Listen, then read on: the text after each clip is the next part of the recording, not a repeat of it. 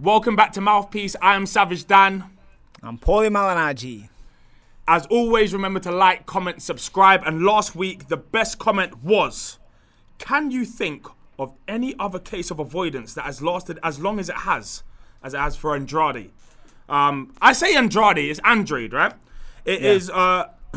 He was a world amateur champion, robbed in both the Olympics and the Pan Am Games, turned pro with a trifecta of gold medals, could have been one of boxing's biggest stars, and basically, he's had about a dozen years of fighters avoiding him. Is he the most avoided fighter in the world? I will go as to say he might be the most avoided fighter that I've ever seen. I think Mike McCallum was pretty avoided as well in his day, but Mike's prime was before my time.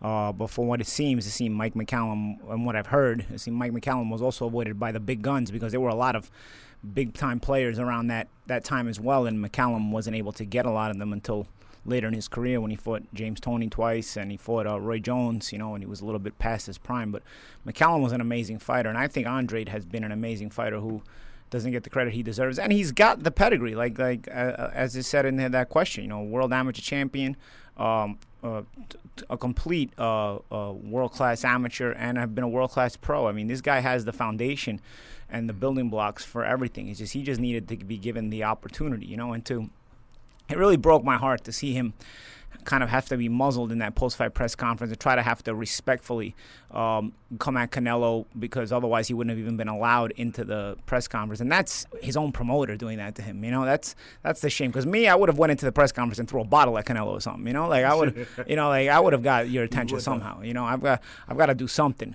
to where I'm gonna make sure you fight me if I'm Demetrius Andrade. But do you think he got his point across either way? He couldn't. He didn't. He got made to. He didn't have the option to say what he wanted to say, but Canelo had the free option to lyrically beat him however he wanted to beat him. He could downplay him as much as he wanted. He could insult him as bad as he wanted. And Demetrius, you could tell, had a muzzle in which you could tell he was trying not to insult, because clearly he was told not to insult. Because otherwise, why else would Demetrius not insult him back, or at least not insult him to start with? And I kind of broke my heart. I think it's been a clear avoidance by everybody, not just Canelo when it comes to Demetrius Andrade. And I think at this point, I've said it many other times, based on Andrade's recent run of form, I don't even think he beats Canelo anymore. I think Demetrius' best is behind him. I still think he can be a top guy, but I think now he's not as good as he was before. It would be nice to see him be able to at least get a payday out of it, though, because he'd still be a nice matchup, a nice matchup, even though I don't see him winning the fight. And it would be nice. But, of course, the armchair guys, the experts would say that, he wasn't that good after all if you lose to Canelo. I think this guy was the best guy in and around those weight classes and was just never given the chance to show it, and now he's not anymore. You see it sometimes anyway with fighters that perhaps get avoided for a certain period of time, and then it almost seems like two buses come at once, and they get, he could potentially get the Golovkin and the Canelo fight within the space of 18 months. We hope that's what happens. But at this point, he's not what he was anyway. I really don't think it's the same Demetrius Andrade. I was at his last fight with William Williams, and I really didn't see the same Demetrius Andrade I've seen for years. This guy was absolutely dominant, and I don't see him that way anymore. Even though he pretty much dominated that fight, he still showed glimpses of kind of having kinks in the armor now, and so it's not the same guy, When we talk about all-time avoided guys, we probably can't have the conversation without saying Charlie Burley.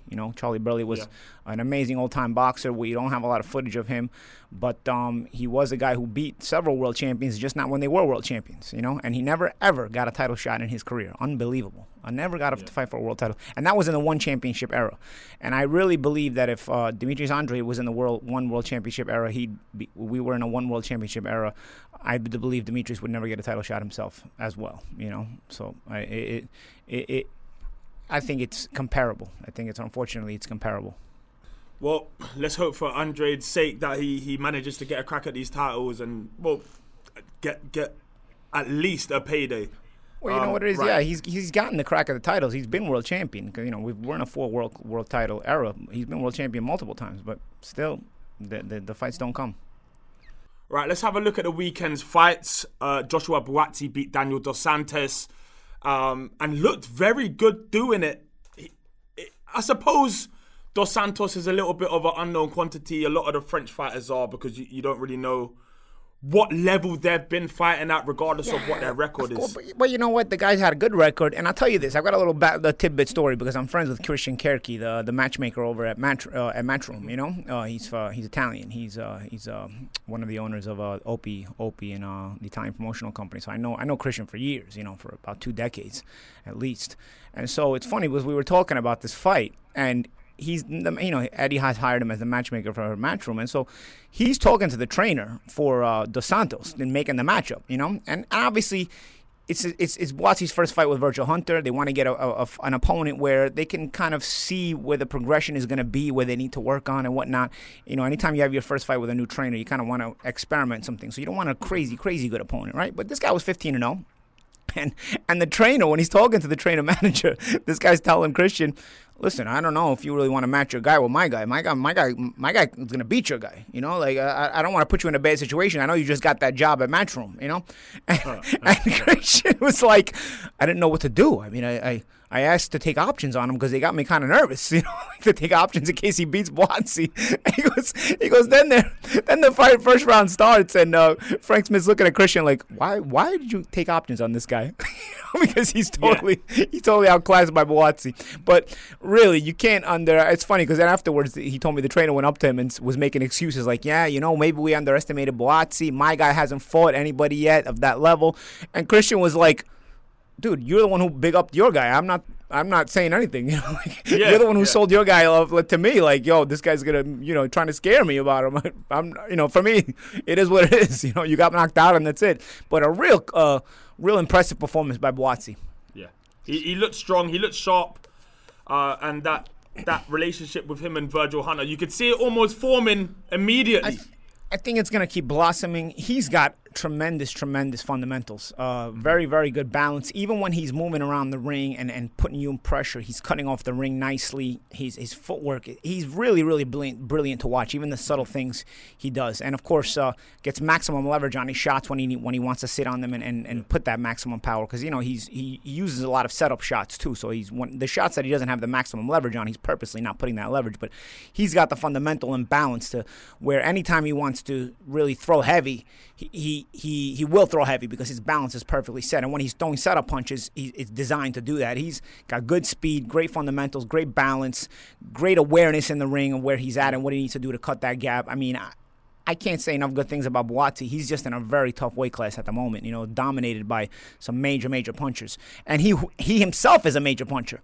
But yeah, I really believe if this guy was in a weight class with some weaker world champions like we sometimes see, he would already be world champion. That's how good I think he is. But right now, you've got to kind of still take your time a little bit because you don't want to rush him too fast. Otherwise, you wind up in the situation where, say, like they rushed David Haye a little bit too soon when he was really impressive, and then they got him beat earlier in his career than he should have. You know, I think Buatsi has a really bright future, and if you don't rush it due to the weight class being very top heavy, I think he can easily become really a star of the generation.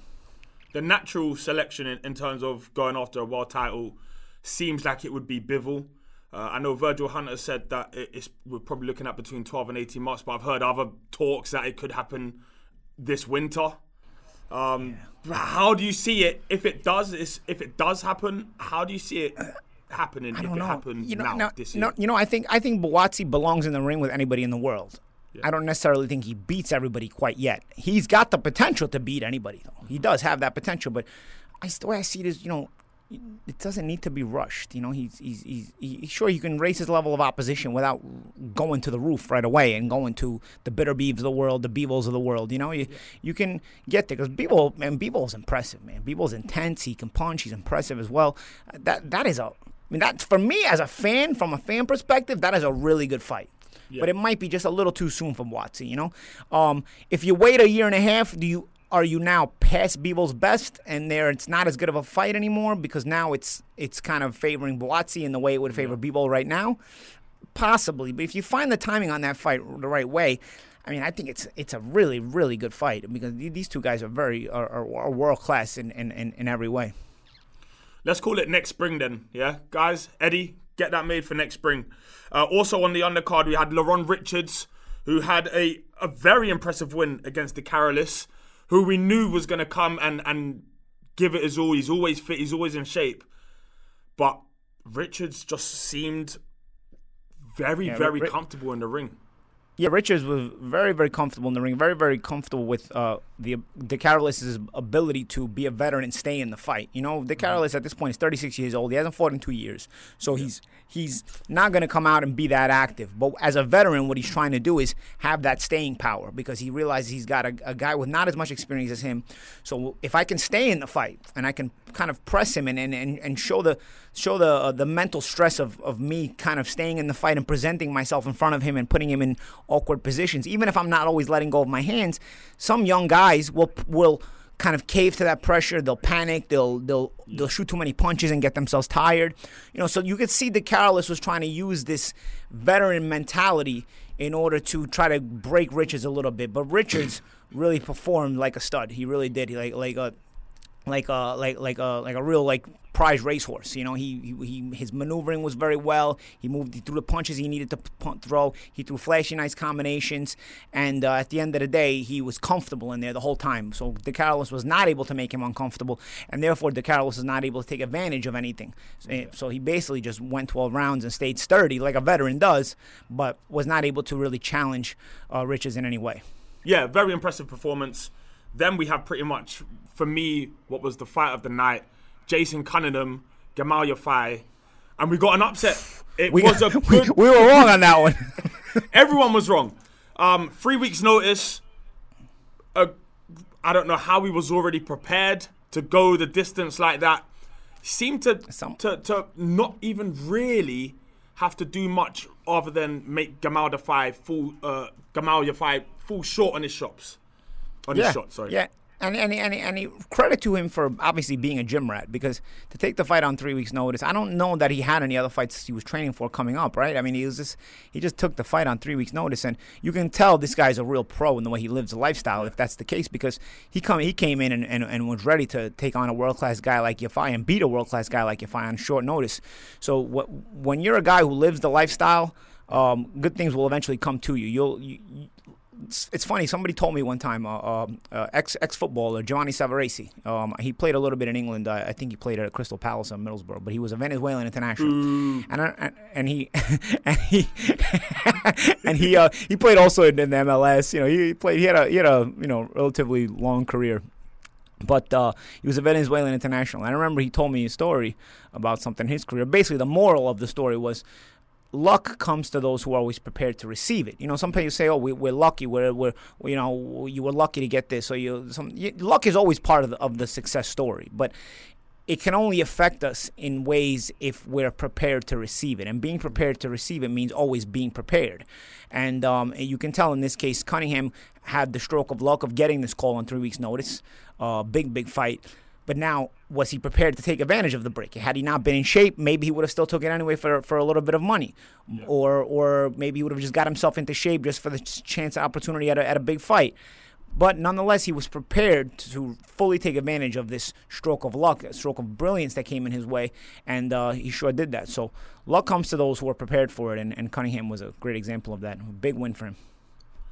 It was a weird kind of tactic from Gamal Yafai. I've never really seen him take the front foot quite like that and kind of throw shots from the back of the room, full short every time. And it was effectively Cunningham doing the same thing for around 8 rounds. He didn't have to change his tactics.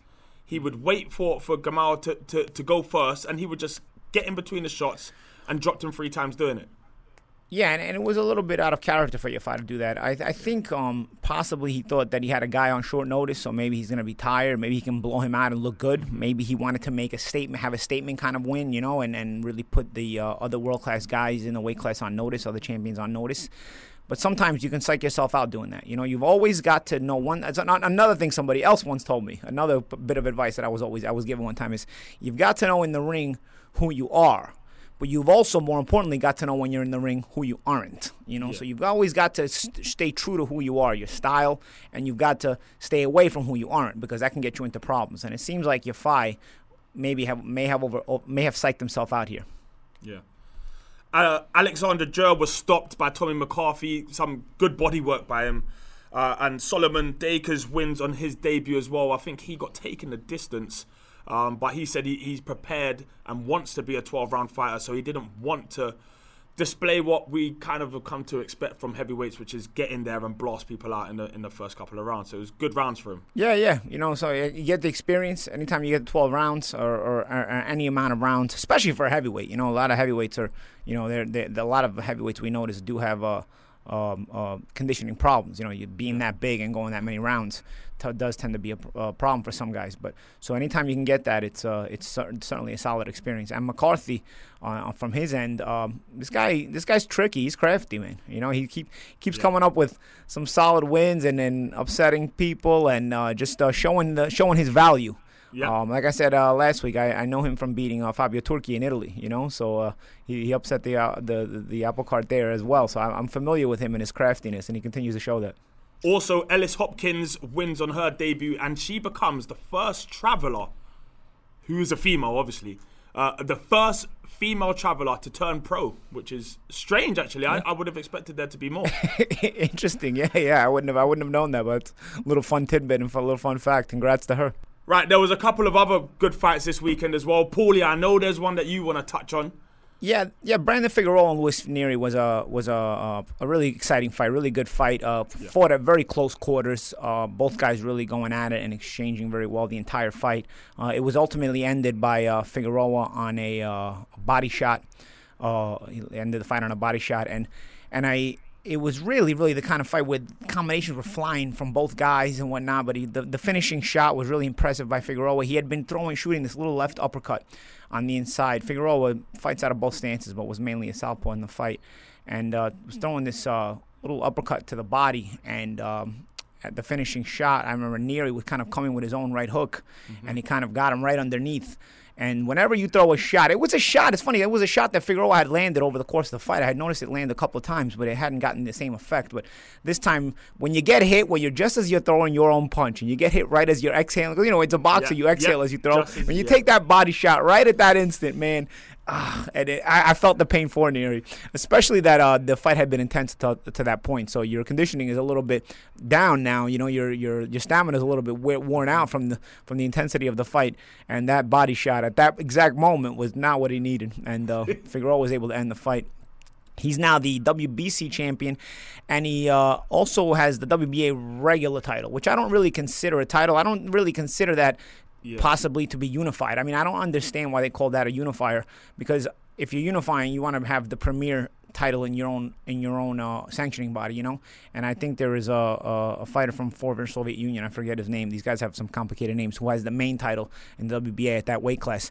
But nonetheless, the agreement was that Figueroa and Stephen Fulton would fight in the fall. Stephen Fulton is a WBO champion at that weight class, and he's a really impressive fiter out of Philadelphia, I believe, and I've seen him fight as well. So Figueroa-Fulton can be a really exciting fight at 122 pounds. So that weight class is getting some exciting possibilities as well. So I just wanted to touch on that.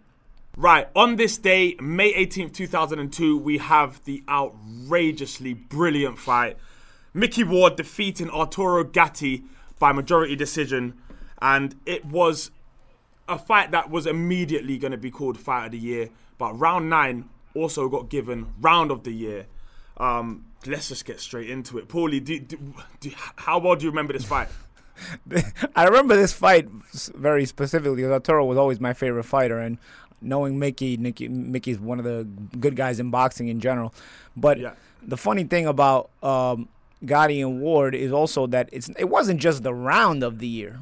It was probably the round of the century. You'll be hard pressed. I said this earlier when I was reading over the brief, and I was thinking to myself, yes, it got round of the year, but this might be the best round ever in boxing. Yeah, I mean, you'll be hard pressed.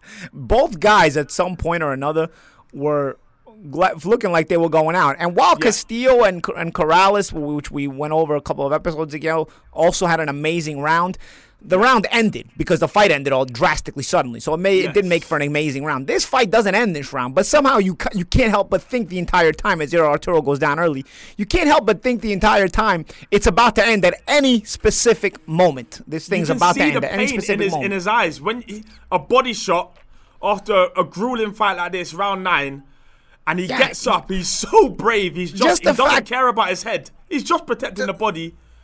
It is outrageous. Just the fact that he gets up is amazing. It shows tremendous desire and tremendous guts. Because let me tell you something about getting hit with the body shot that late in the fight. First of all, you're tired, as I went into it with the Luis Nery explanation over the past weekend. But second of all, you get up, you are now worn down. You know you're only going to get up to take more of a beating. So you got to be brave, not just to get up, but you got to be brave to get up and face the beating you're about to catch, because that body shot is going to stay with you. You know, and Arturo ends up taking a good amount of punishment before. Turning it around, I don't know, baby, like a minute later, he takes a good beating for about a minute, and then all of a sudden, I honestly can't believe this round actually happened, and that they managed to they did 3 more rounds, and then they did 2 more fights. Credit to Frank Cappuccino, first of all. Frank Cappuccino, who I think was probably a little past his best. Rest in peace to Frank Cappuccino. He's passed away now, the referee. Probably past his best at this point. I don't think he was sharp enough to even be able to stop the fight. He was just kind of just watching it. And he never looked like he was going to step in at any point. Frank Cappuccino is an old school ref in every old school way. I mean, Arturo starts throwing low blows. In 2021, I'm not sure this fight even gets this far. I'm telling you, Dan, I'm telling you, even back then, a lot of fights don't go that far. I'm telling you, specifically Frank Cappuccino, maybe Steve Smoger would have let it continue. Most guys would not have let it continue. But I love how cool, calm, and collected Frank Cappuccino is. As if 2 guys are not literally killing each other right in front of you. He's just cool, calm, and collected, and he's just watching the fight. I mean, what a referee! This a throwback in every way. Throwback fighters. You know what? I can't even remember him telling them to break the whole fight. No. He was a spectator. He may as well have paid for his ticket. No. And not only that, Arturo this round threw so many low blows when he was trying to survive it. When he's coming back, he throwing shots to the leg, the hips. He earned his money there. Yeah. He earned his money right there. There you go. And then all of a sudden, just when you think Arturo's going to turn it around and he might stop Mickey, suddenly at the end of the round, I remember Mickey turns it back around again and almost stops Arturo. So you constantly, your emotions are, this fight's going to be over. This fight's going to be over. But you constantly surprised at who it might end in favor of in that moment, because it was constantly. He's about to knock him out. No, now he's about to get knocked out. Yep. No, wait, now he's about to knock him out again. It was just a crazy, crazy round. And then I remember at the beginning of the next round, Mickey thinking he won the fight, and he gets up out of his corner with his hands up like he won the fight, and Arturo comes out of his corner. Cappuccino's like, no, it's not over, it's not over. Arturo comes out of his corner, and they have to touch gloves to start the next round, and Arturo's kind of nodding at Mickey like, yeah, what'd you think? I'm done? I'm not done. You know, he's kind of saying that. Like, he comes out like, touch gloves, like, no, I'm still here. Mickey didn't know he had to do another 25 rounds with Arturo at that point. Yeah. But it's an outrageous fight. Probably the fight, if you are trying to bring a casual into the sport, if you want them to see an action-packed fight and you don't have much time, show them round 9. But Dan, here's the problem. Here's the problem with bringing a casual in with that fight. It's like a hit of crack. Like your first hit is never the same again. Like you're never gonna get that. You're never gonna get that hit again. You know, like if you spoil a casual with that fight, they're gonna think they're gonna see like that every time, and they're always gonna be searching for the next big high of a big fight like this, of an exciting fight like this. Well, that's what we're all doing. You're never gonna get it. It's what we're all doing. We're all waiting for anything that can excite us like that ever again. What was the hardest round of your fight? Are you able to kind of remember and know that there's a definite one? I remember. I'll tell you what. It always goes back to the Cotto fight, I guess, because there was a lot of different emotions going through me for that fight. But I remember the Cotto fight in round 7. I remember I was given none of the rounds of the first 4 rounds, but I really believed I won the 3rd round after being knocked down in the 2nd round. But the judges were still following through from round 2, and none of them gave me the round 3. I really believe I won round 3 in that fight. But I remember I think losing round 4, and then in 5 and 6 coming back and winning 5 and 6. And I remember I was having a pretty good 7th round as well. And suddenly Cotto hits me with a body shot. And it wasn't even a body shot that looked that bad. He kind of sliced me across. Like, he kind of missed it. But those slicing body shots sometimes get you worse. Yeah. And he kind of sliced me across. Like almost raked me like a knife, you know? Yeah. And it slid across. And it didn't look like anything. But all of a sudden, I was like, oh, man, that didn't feel good, you know? And all of a sudden, now I'm trying to, like, keep myself together and try not to show that I'm hurt. Because, first of all, this guy hits too hard. And second of all, if I show him that I'm hurt, he's going to just assault me. And I was kind of trying not to hide it, and then suddenly I realized he realized, because he started throwing combinations like bang, bang, bang, bang, bang, and I'm trying to roll with it and trying to stay, because I can't even move. You know? So just getting out of that round was a hard one, man. And it really was terrible for me, because I felt like I was getting the momentum back. I felt like 5 and 6 were good rounds for me. So 7, he got it back because of that.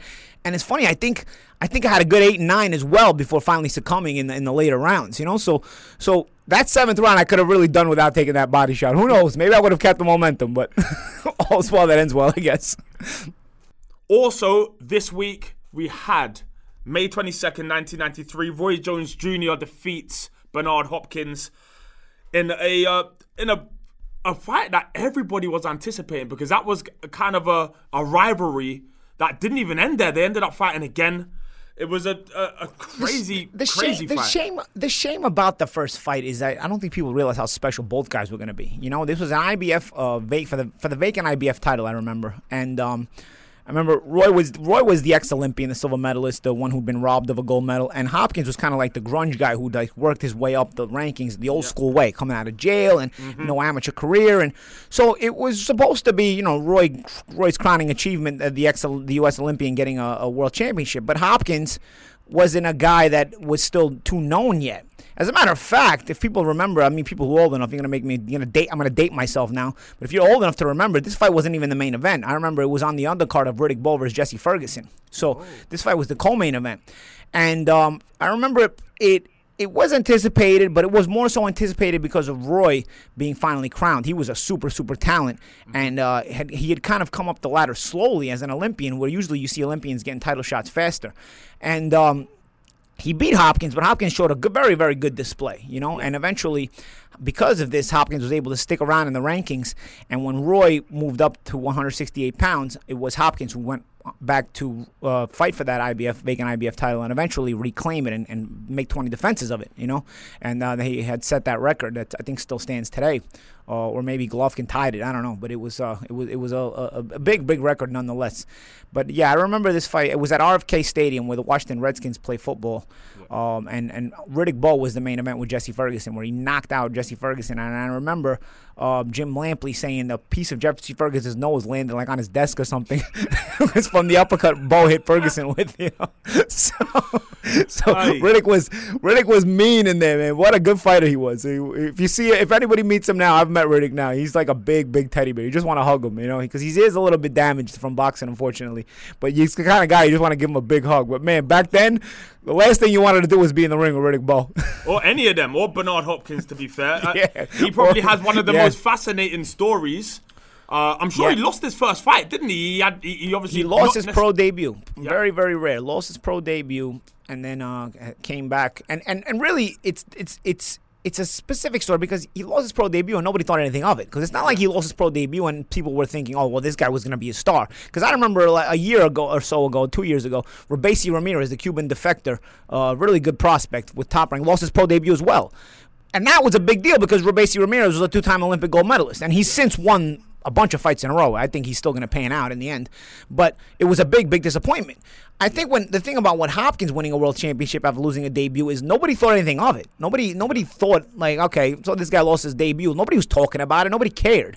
Yeah. And so he had to kind of get back on the horse himself with nobody caring anyway, nobody even talking about the fact that he'd even lost his pro debut, nobody knowing it, and kind of just start getting on his own streak. And he did just that. And he worked his way up all the way to that heavyweight championship co-main event for the middleweight world title against Roy Jones Jr., and eventually got to much, much higher, bigger heights. I mean, I was at the fight where he knocked out Felix Trinidad in the Garden. What an atmosphere. I mean, this guy had ice in his veins. I mean, this guy, when you come from the background Bernard Hopkins comes from, nothing really affects you, and the emotionlessness. I was nervous for him when he was walking out into Madison Square Garden against Trinidad, I remember. I was nervous for him. And the emotionlessness he showed, and then to go and execute so perfectly. They don't make them like that. Very, very rarely do they make them like that. I don't want to be the kind of guy that says they don't make them like that anymore, but very, very rarely do they ever make them like that in any generation. Yeah, it's true. It's a man who's obviously just... When you learn to box in jail, you're gonna... It says it all. I don't need to say anymore. He was obviously nicknamed the Executioner. Is that perhaps the most... The most... I don't know. I'm trying to look for a word here. Is it the mostest? I mean, he did ruin a lot of careers. I mean, a lot of guys ruined so many. Yeah, a lot of guys wanted the same. Is there a better one? Is it the best? Is it the best nickname?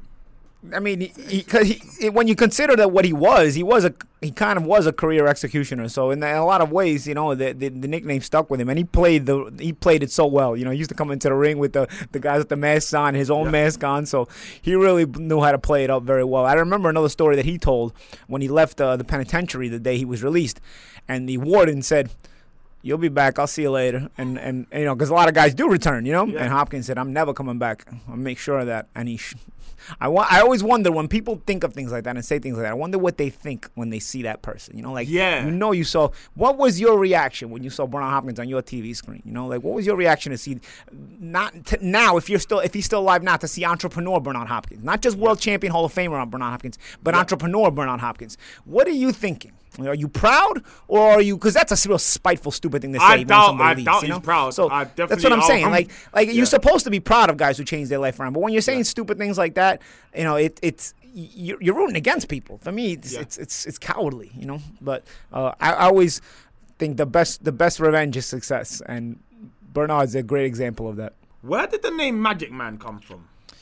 The nickname Magic Man came from that I was trying to look for a nickname because everybody had a nickname. So I used to ask my manager, my trainer, what am I going to do with a nickname? Well, my last name Malignaggi is kind of difficult, And I remember one press conference early in my career. It was like for my third or fourth pro fight, and we were doing a 9/11 fund. Basically, the show was going to be a fundraiser for 9/11 because it was a couple months after 9/11 had happened. 9/11 happened the year I turned pro, so it was in November, and 9/11 happened a couple months before. So we had a press conference to kind of announce this fundraising show, and it was a big deal. It was going to be on ESPN here in the States, and I was on the undercard. And when my promoter, Blue DeBella, announced me at the press conference, he didn't even check this with me, mind you. He didn't check this with me at all. He just says, it's one of my main prospects that I've signed. You're going to hear a lot about him in the future. All the right things that you're supposed to say for a prospect you signed.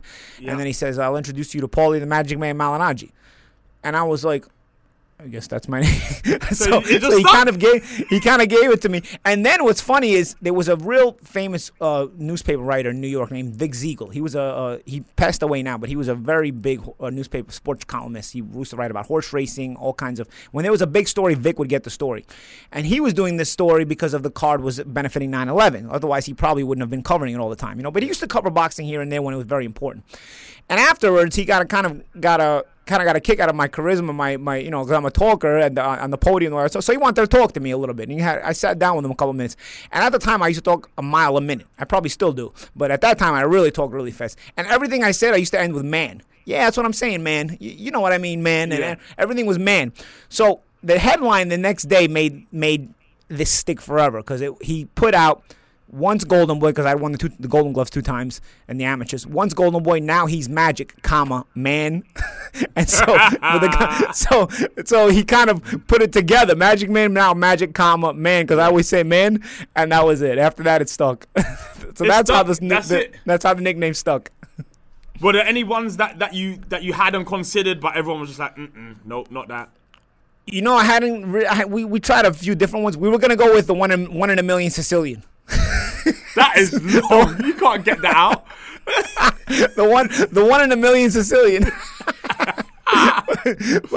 but we were thinking about that one. But then when Lou came up with that one, and then I got the headline with Vic Ziegel, it was like, okay, this is gonna stick. It's a done deal.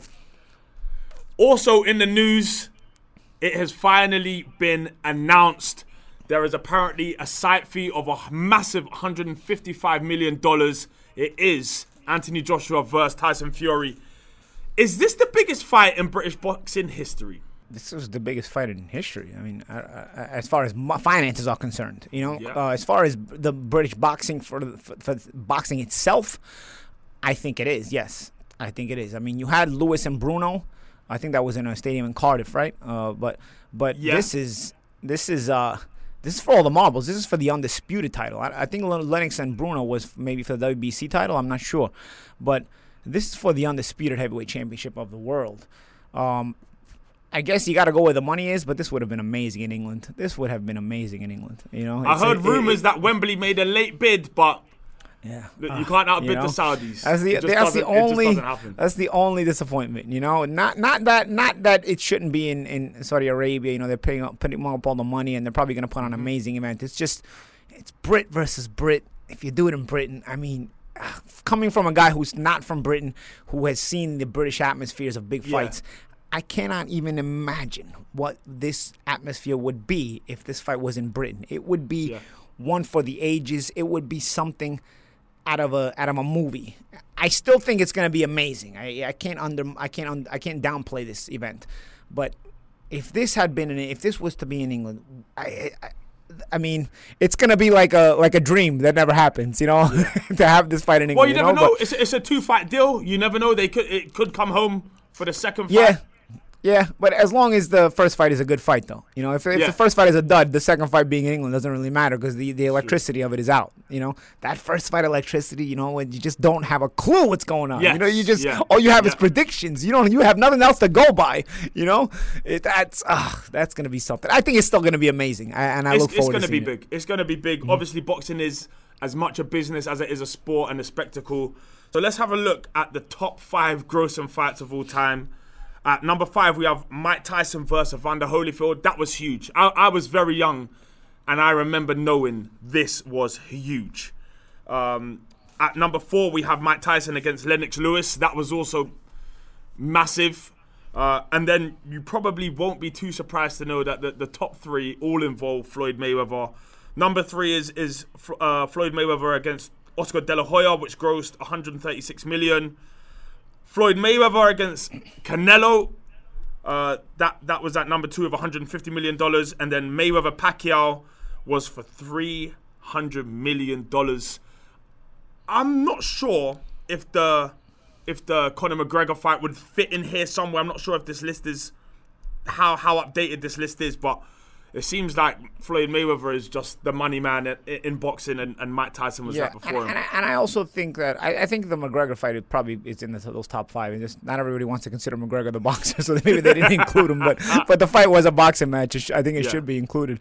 Having said that, you also have to keep in mind inflation. So this record will continue to be broken because prices go higher and higher for ticket sales and pay-per-view amounts that you pay. So when you talk about grossing, these records will constantly be broken because inflation will raise the price of pay-per-views, both pay-per-views and ticket prices. So you will never be able to go back a ways and say, oh, this was the highest grossing pay-per-view. So it's different. Yeah, I think you have to test these things a little bit differently. In terms of magnitude, I hate to validate magnitude of a fight by the amount of gross because I think inflation, gives the advantage to the more modern fighters, right? Because you think about the Thrill of Manila was probably unbelievable. I mean, it was probably unbelievable. The fight itself with the Ali Frazier won, probably unbelievable, the expectation of it. Everybody who was around at that time has told me the expectation was something you cannot even put into words. So we have the modern day, and they're all the records, obviously, but I think in 20 years, those will continue to be broken because inflation will continue to rise, right? So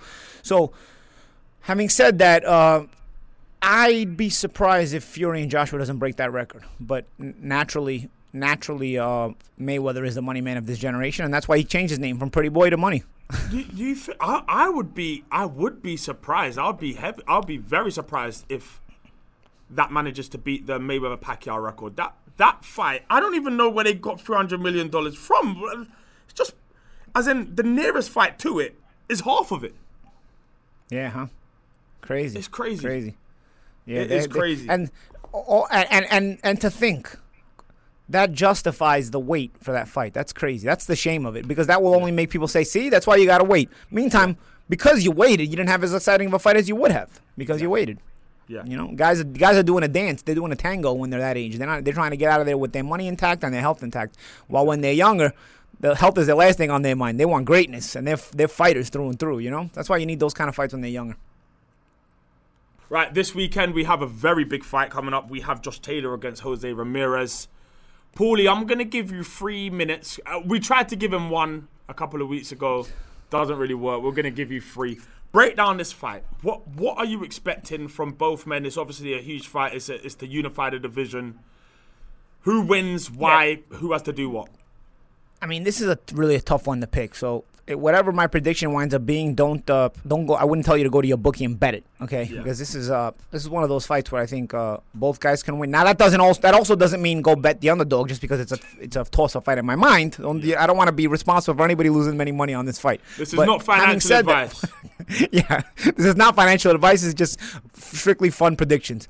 I'm gonna edge a little bit towards Josh Taylor, but Ramirez's intensity has been really of another level, and both guys have really shown a different level against world-class opposition. You know, we've seen Ramirez take on some world-class guys, and you know, go through the motions of a tough fight, but then really supersede and outclass. You know, and Josh Taylor as well, really the impressive victories over Prograis, even Baranchyk, I mean, who was not that easy to deal with. He's throwing everything with a ton of weight behind it, and to be able to get that win, that's another impressive win for him. So both of these guys are not only battle tested; these are championship level fighters, and they're all battle tested. So I'm going to go with Taylor a little bit. I like his boxing ability a little more, but you can't underestimate Ramirez's boxing ability because, this was, I believe Ramirez was an Olympian, right? I mean, I believe Ramirez is an ex-Olympian as well. So it's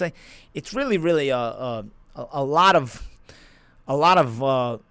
what separates them in every category is really, millimetrical. It's really close. So at the end of the day, I'm going to slightly go with Taylor, but if Ramirez wins, I wouldn't absolutely be shocked. What I will tell you is this is a fight you want to watch because both guys engage as well as being high-skilled. So sometimes the guys are high-skilled, they're not really that engaging in the ring. I think these guys have styles that are not only world-class skill-wise, but also have very engaging styles that really make you want to sit down and watch them. And when you put them together, you will have an ultra talented fight, a skilled fight, and some good violence in it as well, which is what boxing fans want to see. So, and fight fans in general want to see. So that's my breakdown. I don't know if that was over a minute, but that's my breakdown. We gave you 3. You've probably gone over that anyway. It's going to be a fascinating fight. Definitely, it's a fight that should have a little bit of everything. No, regardless of what you like, it should have enough movement and skill. It should have enough action and violence, and it should be even enough for it to go back and forth. Also in the news, Gervonta Davis is saying that he wants to stay at 140 after potentially beating Barrios. He's obviously jumping up 2 weight divisions from his last fight at 130. And he's saying that he only wants to come back down to 135 when it's for one of the big ones. I'm guessing he means Devin Haney, Ryan Garcia, and Lopez perhaps, and maybe a Lomachenko. What do you think? How would he be able to fare at 140? I think some of those guys like Lopez and even Haney may end up at 140 relatively soon. Yeah. I think Davis is a little bit undersized for 140 pounds. I think he's a good fighter, but I think he's undersized. While I think Haney and Teofimo Lopez are more their body frames are more conducive for to move up in weight and probably will naturally move up in weight. I think Gervonta is kind of small. He's got a really good skill set. When he's on point, Gervonta is a world-class guy. But he cannot afford to be inconsistent as he goes into these dangerous territories, the way he's been inconsistent in his career. I think one thing about Gervonta is he's been more inconsistent than the rest. I think, and at the higher weight classes, you can't afford that inconsistency. The Barrios fight is a good fight. I think, Barrios has not been in with anybody of the reputation of Gervonta Davis, but at the same time, I don't think Gervonta has been in with that many good fighters himself. You say Pedraza, but Pedraza was clearly weight drained by the fact that if you look at what Pedraza did afterwards at 135 and how he performed, he was clearly a weight drained Pedraza at 130. Last he had told us. Leo Santa Cruz, big name, much smaller than Davis naturally. So I think Davis has the goods, but he hasn't been in with people that much higher level than Barrios, than Barrios, and I think Barrios has been looking for a breakout fight himself, to tell you the truth. He's been a skilled guy who's come up the ladder. Good frame for 140 pounds. I remember Barrios also turned pro at about 130, maybe even 126. He was really skinny and tall. Yeah. But this is a kid who turned pro young and he filled out, and he's got a great height. I think this is a trickier fight than people are talking. Like, all I hear about is Gervonta Davis, the weight class, and all this stuff. But nobody's talking about Barrios. Is this the fight then where we kind of get to know what Gervonta Davis really is? Can he close that distance? Can he transfer that punch power up at a higher weight division? I think you made a great point then. You asked the right question. Can he close the distance? Because that's always my fear here with Gervonta Davis. He's got the fast hands, but a la Broner-esque, does he have the slow feet as well, to where then closing the distance becomes a little bit of a problem against fast-footed guys. Barrios is a guy who has some maneuverability. He's tall. He fights at range, and he knows how to fight. I think if I can really put it in a nutshell, I think it's a fight where we're going to learn about both guys, because both guys really have not stepped up a lot. I mean, Gervonta has a lot more promotability behind him, the way he's been promoted and marketed, but in reality, has he stepped up that much higher than Barrios? I don't think so in terms of opposition. So I think this is a fight where we can learn a lot about both, and that can help us, kind of gauge them for the future. I think they're both guys who could have possibly good futures. I just think Gervonta has to stop going up in weight so much. He doesn't have the frame for these bigger weight classes, and I think Gervonta's we know he struggles sometimes with making weight. Do you reckon this is a side way around that? Yeah, I don't know. Is it struggle because of his lifestyle? I mean, he's the guy's like 4 feet tall. I don't think you can't. You gotta. Though he's a big enough boy. Yeah. I know, I hear you, but he's got to. We'll see if he can carry up power, skill set, and put it together. 140 pounds, then you know what, he'll be all right. But I prefer to see him make a better name for himself at the lower weight classes first. Yeah. There's a lot more he can do. But nonetheless, I think the promotability stays with him. He just has to get the results. And I think the more he goes up in weight, the more he risks those results. And therefore, once you start getting beat, your promotability starts to diminish. Not because of what I say, but because of the way boxing treats you once you start getting beat, and the way the media treats you, and the way the fans treat you, So they're quick to write you off as a coulda, shoulda, woulda. They're quick, of course, Yeah. So I think Davis can avoid that by, fighting at the proper weight class. But I think Barrios is another guy who has shown some promise, and because he's fighting Gervonta Davis, not enough people are talking about him right now because all the attention is on Davis. But I really think this is the kind of fight that shows us a little bit about both fighters. Yeah, it's definitely a fight that we're going to learn a lot about both fighters. But anyway, that is it for today. If you've got any questions, please leave them in the comments below. Like, comment, subscribe, all of that. And we will be back next week.